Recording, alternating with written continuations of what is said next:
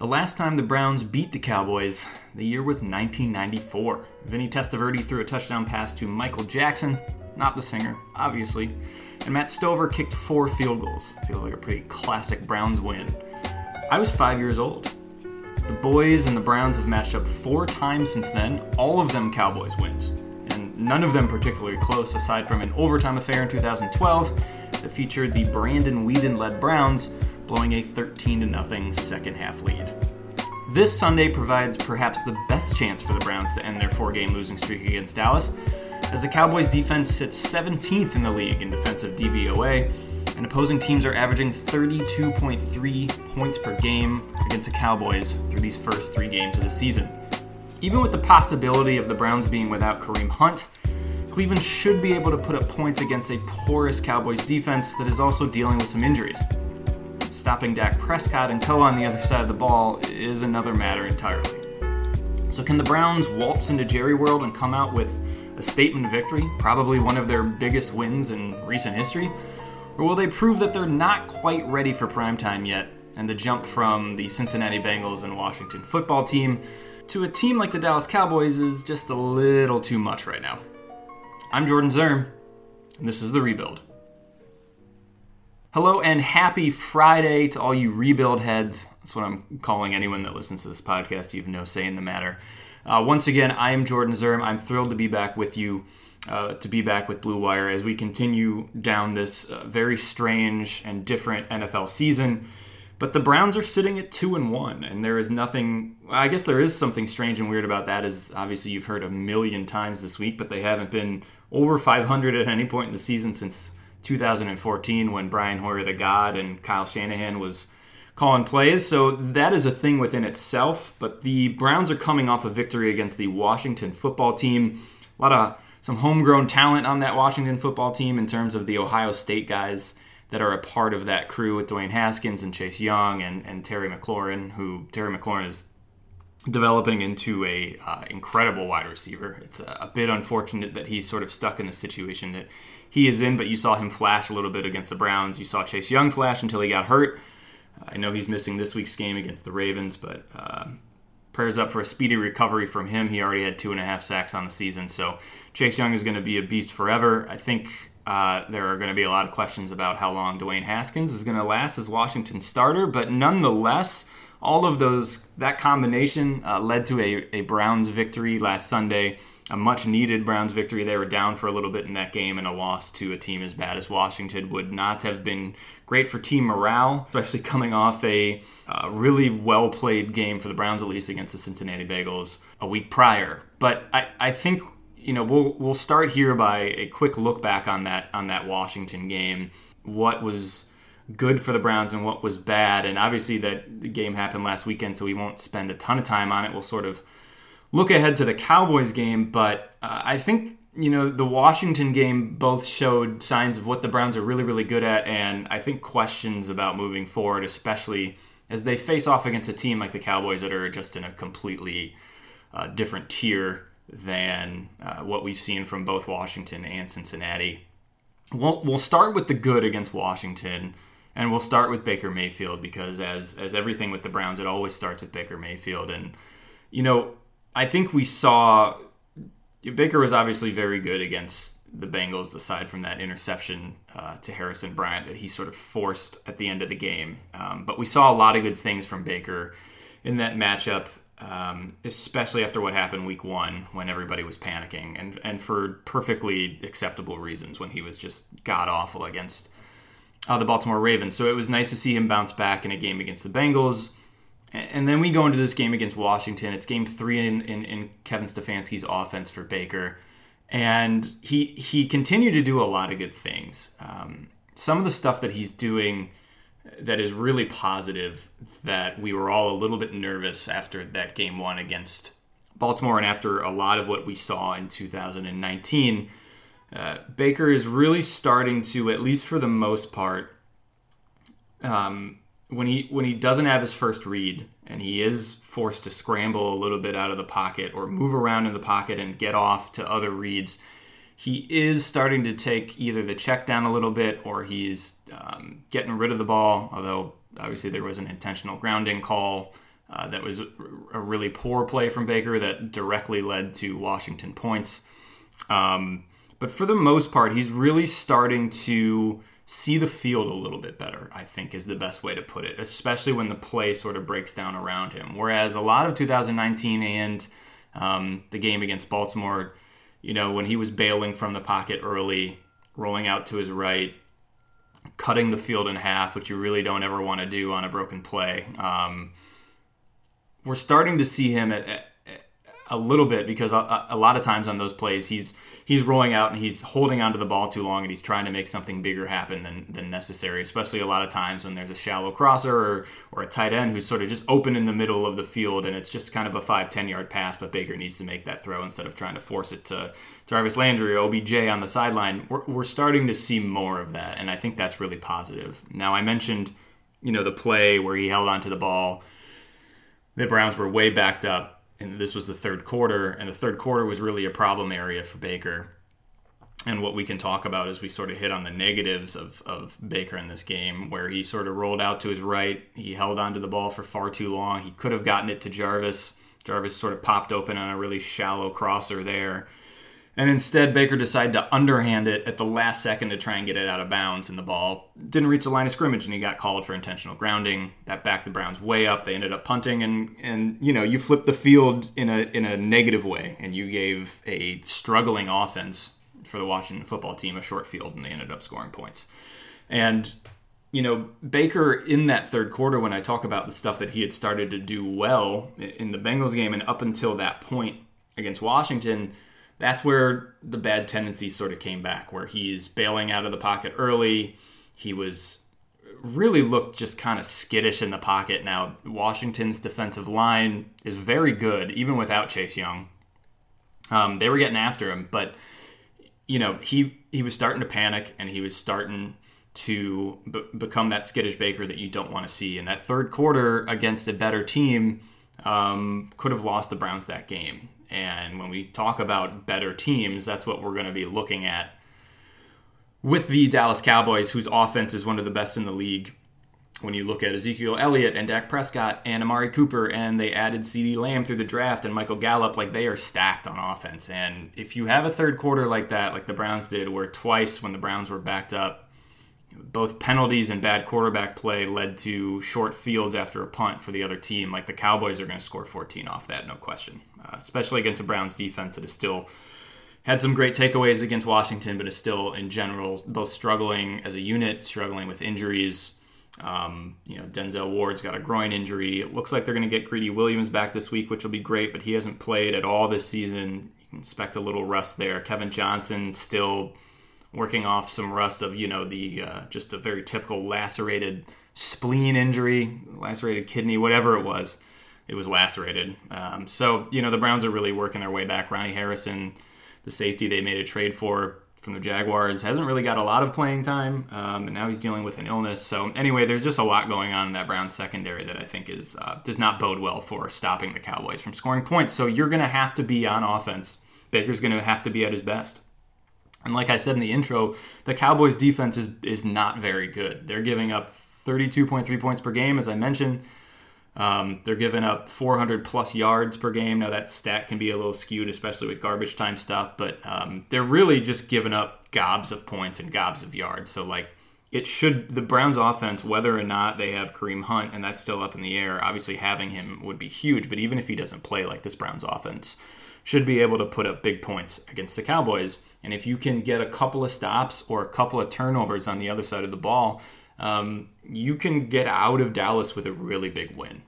And as we sort of transition over to this game against Dallas, it's a really big deal if the Browns can win this game. Not only would it bump them to 3-1, and then you start to feel really, really good about the Browns' playoff chances as the schedule sort of gets easier after this Cowboys game, but you just feel like you went into a really tough place to play with or without fans, and you made a statement win over a really, really talented football team. And this is the kind of win that this Browns team needs to have, I think, both for itself and for how we look at sort of what the Browns are this season.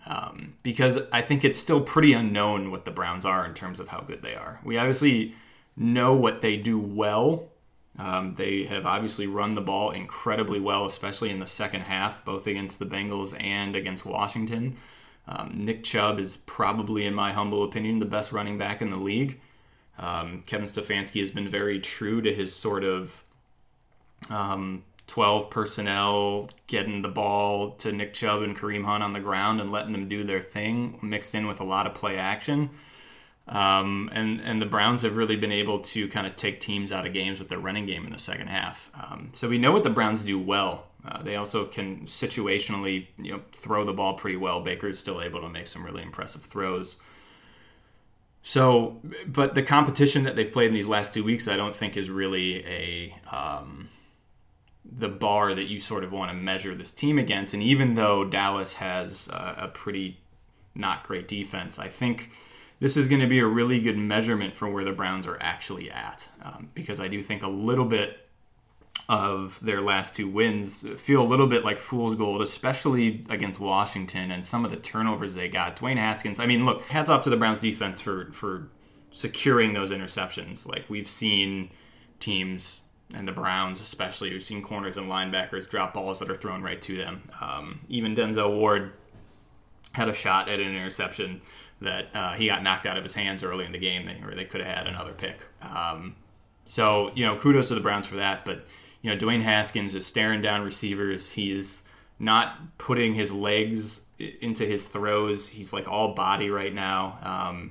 He's really struggling as a quarterback, and the Browns took advantage of that, as they should. But you're not going to see those type of mistakes from Dak Prescott. Like, the jump from Haskins to Dak Prescott is going to be enormous. So yes, the Browns were able to get some turnovers against Dwayne Haskins, and that's huge. And you don't take that away, and you don't take a win away at all because it was inferior competition. But the Cowboys are going to be a different beast altogether. And I think to beat this team, if we can look at some trends a little bit for the Browns through these first couple games, obviously, continuing to be able to run the ball well is huge. And I think the Browns' formula of being able to get the lead, now obviously they were down in the second half against Washington for a little bit, but they did eventually and pretty quickly gain the lead, and then you lean on that run game to take you home. And I think that's a perfect formula for this Browns team because of the talent they have in the running game, and their offensive line has... It's really been incredible what Bill Callahan has been able to do. Obviously, they added a lot of talent in Jack Conklin. Jedrick Wills looks like he's going to be a mainstay on that left side of the line for a long time to come. And Wyatt Teller, just kind of out of nowhere, is playing out of his mind. So this offensive line has really gelled quicker than I think anybody thought it would, and they're doing incredible work, both in pass protection and for the running game.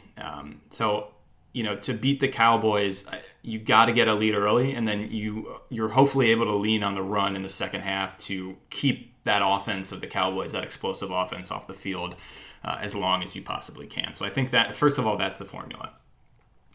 Second of all, in the passing game, look, we know like Harrison Bryant and Austin Hooper are going to be involved.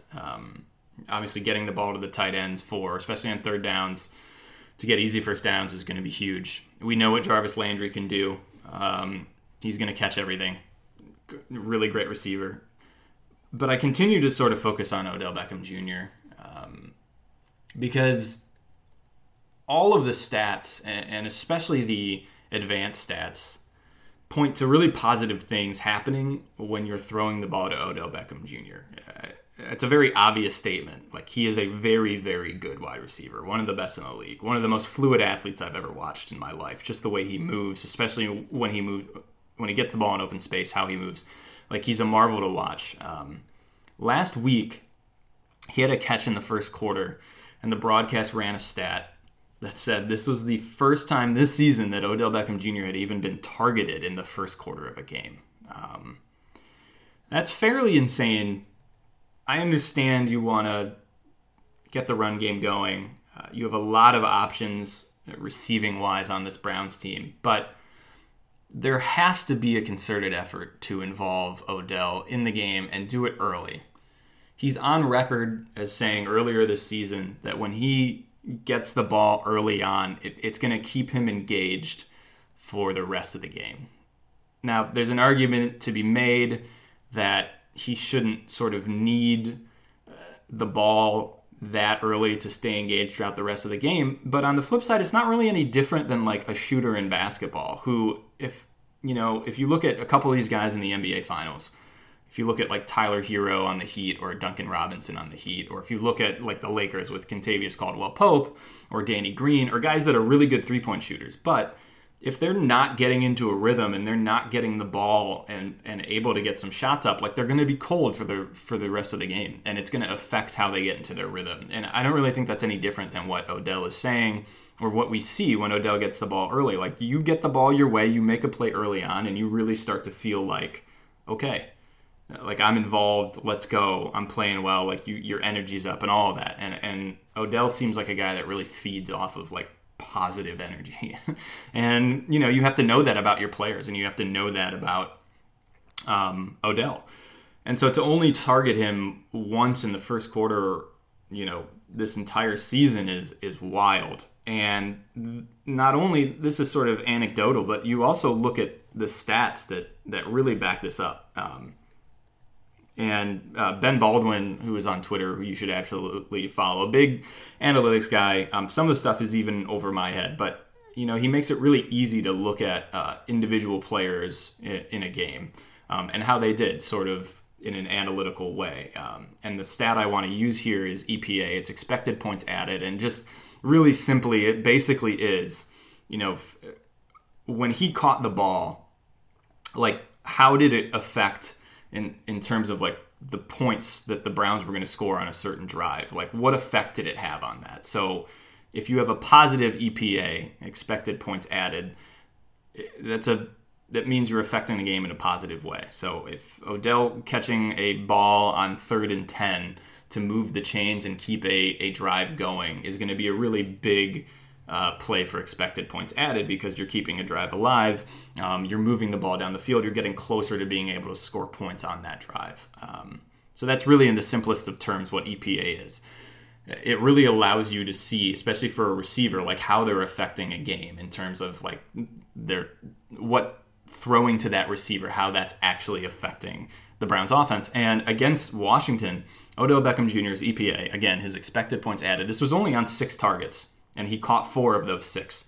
So it wasn't like the Browns were even throwing to him that much, which is a problem in itself. But it was a +7. It was a full touchdown. So throwing to Odell Beckham Jr. 6 times in that game essentially was, added a full touchdown to the Browns' point total, which is enormous. As I said, I tweeted this, but the next highest in that game was Austin Hooper, and he was at 2.6. So that's a huge difference between OBJ's targets and the effect they had on the Browns offense compared to even the second highest, which was Austin Hooper.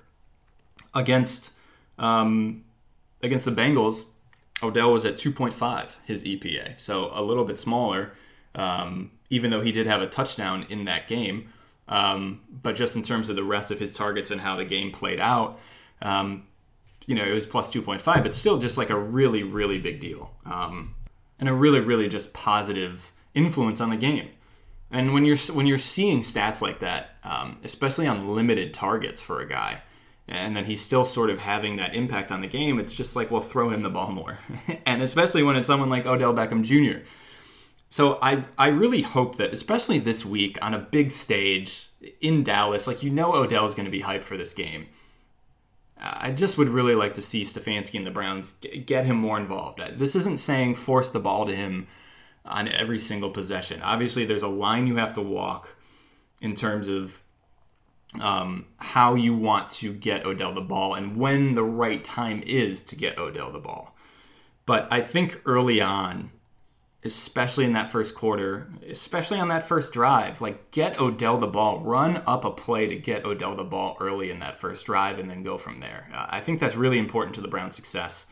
It bears out both anecdotally and statistically, and I think the Browns' offense is just going to be better for it.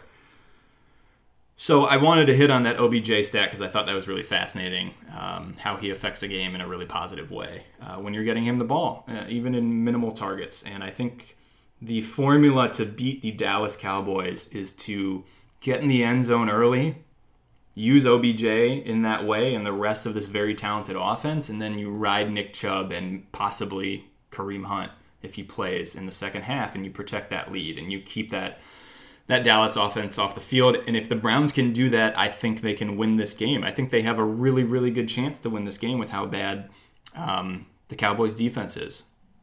Obviously, the Cowboys are going to put up points. Like, you just have to accept that going in. The Cowboys are probably going to score 20-plus points on the Browns, but you got to get a takeaway. Myles Garrett, needs another strip sack. We need an interception. Like, there just needs to be that sort of thing happening once or twice on the defensive side of the ball, and you can really put up points and win this game if you're the Browns. And then I think you feel as good about a team and its playoff chances at 3-1 beating the Cowboys as you have in a long time about this Browns team.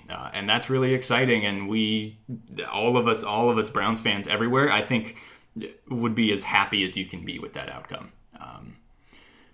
Final thing I wanted to hit on in this episode of the podcast as we get into this game, and this also has to do with Odell Beckham Jr. As many things always orbiting around Odell Beckham Jr., but I had tweeted a clip, and it was from an NFL Films. Baker was mic'd up for the game against Washington, which is always really fun. I wish they would mic players up all of the time, every game. Like, mic Baker up every single game. Mic Odell and Jarvis up every game and give us that content. I need it. I crave it. But there was a clip that sort of came out from that mic'd up where it was after Baker threw the touchdown pass to Harrison Bryant.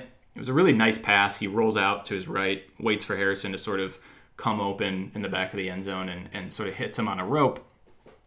As Baker is jogging back to sort of celebrate with his teammates, with Harrison, Odell and Jarvis are walking together sort of off the field, and Baker comes up to them, puts his arms around them, and says, "I love you boys, be patient," and then keeps going off. And it was really interesting, my mentions, people's opinion of this clip. There was really no in between. It was either one, Baker is a really great leader. This is really cool to see. This is what we want to see from the quarterback of our team, keeping his guys engaged, etc. Or it was the flip side, which was OBJ and Jarvis are pissed. Look at their body language. They want the ball more. They don't really like Baker that much. They're not really interacting with him there. And this is an issue. And I was trying to think where I fell in between those two opinions. I think the latter opinion, the negative one, I think is a little silly. It's a really quick clip. It's really hard to make out what Jarvis and OBJ, like what even their body language is. Were they simply just walking off the field together after a touchdown? Yes. The clip ends before you see any sort of response from them to Baker. So, and they were, as many people in my mentions also pointed out, like they celebrated that touchdown. They were pretty pumped about it. So I think it's pretty silly to be like, oh, there's Jarvis and OBJ moping because they didn't get the ball, even though it was a touchdown, and they don't really like Baker that much. Like, I thought that was a pretty big stretch for some people in my mentions to make. Now, do I think that like Baker feeling the need to go up to them and telling them to be patient is good? No, not necessarily. I think that will always be a constant battle when you have this much talent on an offense and you have sort of a system that Stefanski has installed where they're going to run the ball more, they're going to involve the tight ends a lot, so your targets are just going to go down regardless. You're going to have to deal with both Jarvis and OBJ wanting the ball more than they're going to be able to get it. Like, that's just what this offense is going to entail. So you don't want to have to be worried about that. You don't want to have to be worried about them losing focus in the game. This is something we talked about with OBJ. I'm not as worried about it with Jarvis, but with OBJ, like keeping his attention when he's not getting the ball. I think those are legitimate things that you're going to have to worry about. And it's sort of, I think that's an unfortunate side effect of sort of this offense. But I do appreciate whether or not Jarvis and OBJ took it in a good or bad way. Like, I do appreciate Baker making the effort and taking the time to go up to them and letting them know, like, he knows. He knows this offense might be a little bit difficult for receivers who are used to probably getting more targets. So he's going to say that to them, and I think I appreciate that. And I think it's bigger just for Baker to be engaged like that, because you didn't see that at all last season. And I think there's a line with Baker where when he's not playing well and things are really like the structure's not there, you see what happened last year where he just didn't really look happy playing football. He looks way happier playing football this season so far, and you need, like, that's part of what makes Baker go, is that energy. And you saw it in that mic'd up, whether he was, running after Chubb for a touchdown and then like being the first guy there to pick him up and scream in that sort of maniacal, happy way that he gets, or when he's running off the field at the end and he says, "I love winning." Like, so it's a big deal. And I think that is also going to be the one thing. If the Browns are winning, I don't think it's going to matter to both Jarvis or Odell. Jarvis had been stuck in Miami on a really bad team with a coach he hated in Adam Gase. Did not want to be there. Odell, those later years in New York were just a disaster. They weren't winning. He was getting injured. He's getting crushed by the media, all of this stuff.